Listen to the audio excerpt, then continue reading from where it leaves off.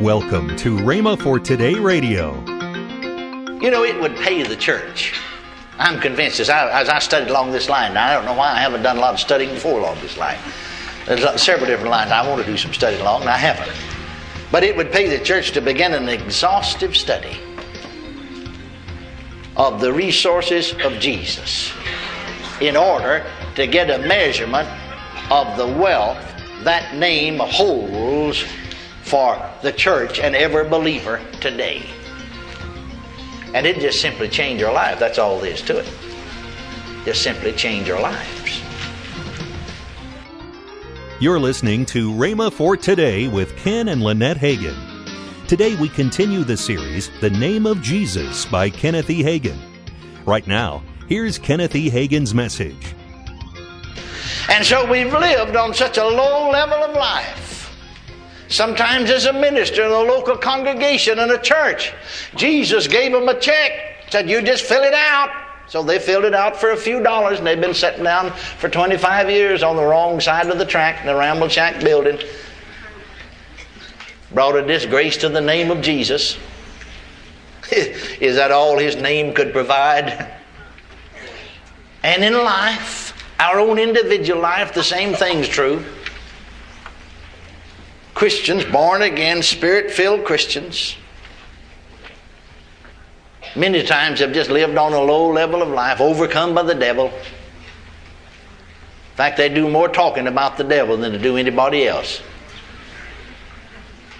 Like I tell sometimes, one lady got up in church I was pastoring several years ago, She said, the devil's been after me all the week, bless his holy name. I know she got her praise misplaced, but that's what she said. And every time you give a hard luck story, you're bragging on the devil. Every time you talk about how you're sick and getting sicker, you're bragging on the devil because he's the author of sickness and disease and not God. And every time you talk about what a hard time we're having and it don't look like we're going to make it, you're bragging on the devil because he's the author of all those things. Now let's talk about Jesus. Talk about the name of Jesus. Glory to God. And so you see, what happened? Well, he gave you individually a signed check. Just fill it out. Fill it out. Instead of you filling out that check of deliverance and dominion over all demons, said, well, I'll just take one of them. Let's see, the least one I can find. No, bless God. It belongs to you. He's given us a signed check on the resources of heaven and asking us to fill it in. You know, it would pay the church. I'm convinced as I studied along this line. Now, I don't know why I haven't done a lot of studying before along this line. There's several different lines I want to do some studying along, and I haven't. But it would pay the church to begin an exhaustive study of the resources of Jesus in order to get a measurement of the wealth that name holds for the church and every believer today. And it just simply change our life. That's all there is to it. Just simply change our lives. But you see, if we have a low estimation and a low respect for the name, then we'll not expect much because we don't know what belongs to us. Now, let's go back to these scriptures that we looked at the beginning, and as we'd already suggested to you about the name of Jesus, about him inheriting that name. It said he inherited a more excellent name. It said God gave. When did God give him that name? God gave him a name above every name. Remember that? So then, how did he obtain his name? Well, we see here in these scriptures of Hebrews, particularly that 4th verse, that he obtained or inherited a more excellent name than they, that is the angels. A more excellent name. Now God said, this portion of Scripture said, we read it, God who at sundry times and in divers manners, in times past, spoke unto the prophets, or spoke unto the people, by the prophets, hath in these last days spoken unto us by His own Son. And then he went on to talk about the fact, in these verses here, of Hebrews, hath in these last days spoken unto us by His Son, whom He hath appointed heir of all things, by whom also He made the worlds, who being the brightness of His glory and the express image of His person, and upholding all things by the power of His word, when He had by Himself purged our sins, sat down on the right hand of the Majesty on high, being made so much better than the angels, as He hath by inheritance obtained a more excellent name than they. Now let's read on here, 5th verse. For unto which of the angels saith He at any time, Thou art my Son, this day have I begotten thee, and again I will be to him a father, and he shall be to me a son. Now, let's go on reading the 6th verse. Now I want to show you something. And again, when He bringeth in the first begotten into the world, He saith, And let all the angels of God worship Him. And of the angels He saith, Who maketh His angels spirits, and His ministers a flame of fire. Now, I want you to notice, and we're talking about Him now inheriting, by inheritance, a more excellent name. When did He inherit it? That's what I want to get over to you. He didn't inherit anything in heaven before He came to this earth, because He already had it. Didn't He? I said, didn't He? He didn't inherit it when He came, when He was born. That is, He took upon Himself a body, because Paul said over Philippians that He stripped Himself of all the honor and the glory.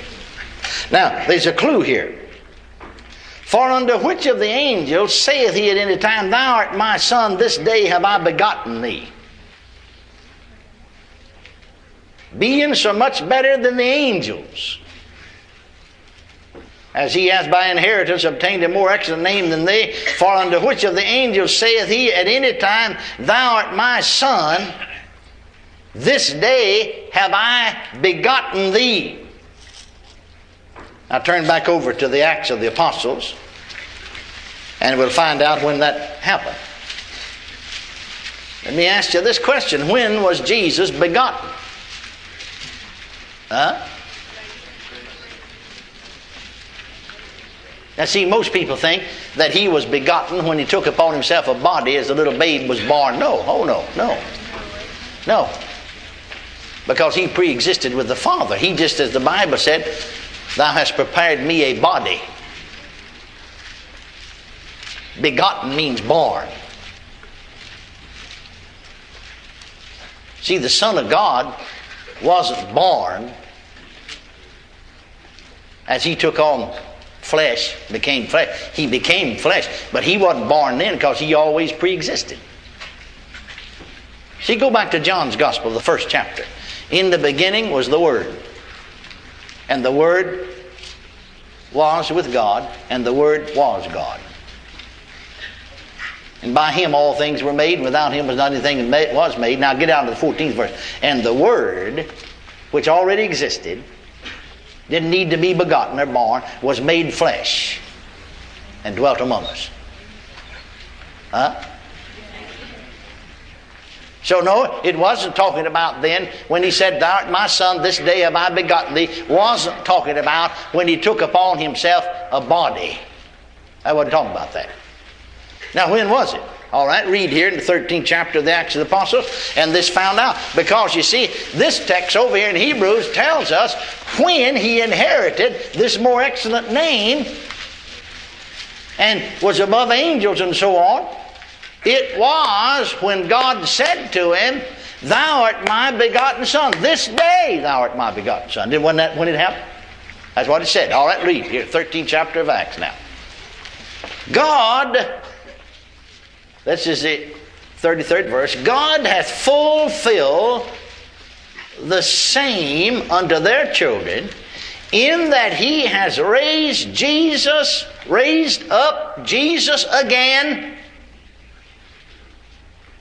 as it is also written in the 2nd Psalm, Thou art my Son, this day have I begotten thee. Well, when was it then that Jesus was begotten? When he was raised up on that resurrection morn. Why did he need to be begotten? Because he became like we were, separated from God. He's tasted death for every man.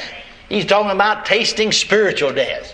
Don't you remember he cried out on the cross and said, my God, why hast thou forsaken me? You see, a lot of people don't know what the Bible is talking about when it talks about death. You need to make an in-depth study of death in the Bible. Death in the Bible never means the cessation of life. The Bible talks about a lot of people that are dead while they live. The Bible said, ye, here in Ephesians, we'll get back to that verse in a minute, ye who were dead in trespasses and sins, hath he quickened, hath he made alive. See, death in the Bible never means the cessation of life. Never. Never.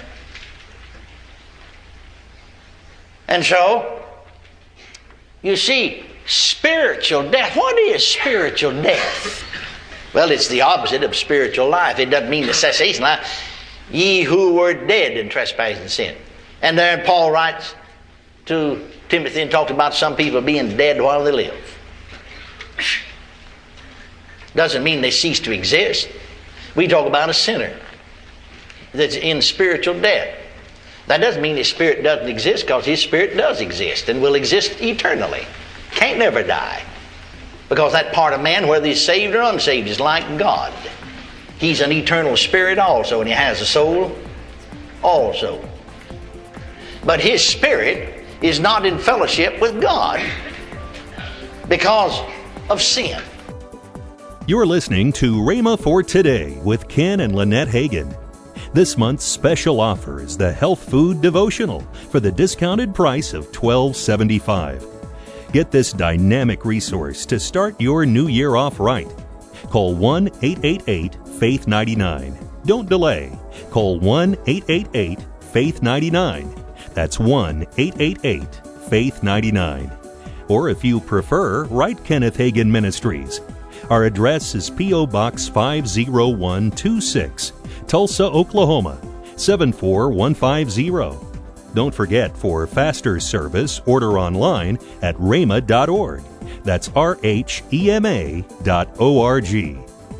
Now, let's join Ken and Lynette Hagin. And for those of you in Oklahoma City, we are there on Sunday night, 6 o'clock, 8921 Northwest Expressway. Come experience Sunday morning on Sunday night. We are there live with Rhema Bible Church. With Rhema Bible Church. Yes. Well, thank you for helping us. If you're within driving distance of the Rhema USA campus, then you'll want to make the drive to see the amazing Rhema Christmas lights this season. Lights are on through New Year's night. Come see over 2 million breathtaking Christmas lights. Plus, experience the animated displays and grab a hot chocolate. For more info, visit rhema.org today. Tomorrow on Rhema for Today, we continue with the teaching by Kenneth E. Hagin, The Name of Jesus. Thanks for listening to Rhema for Today with Ken and Lynette Hagin.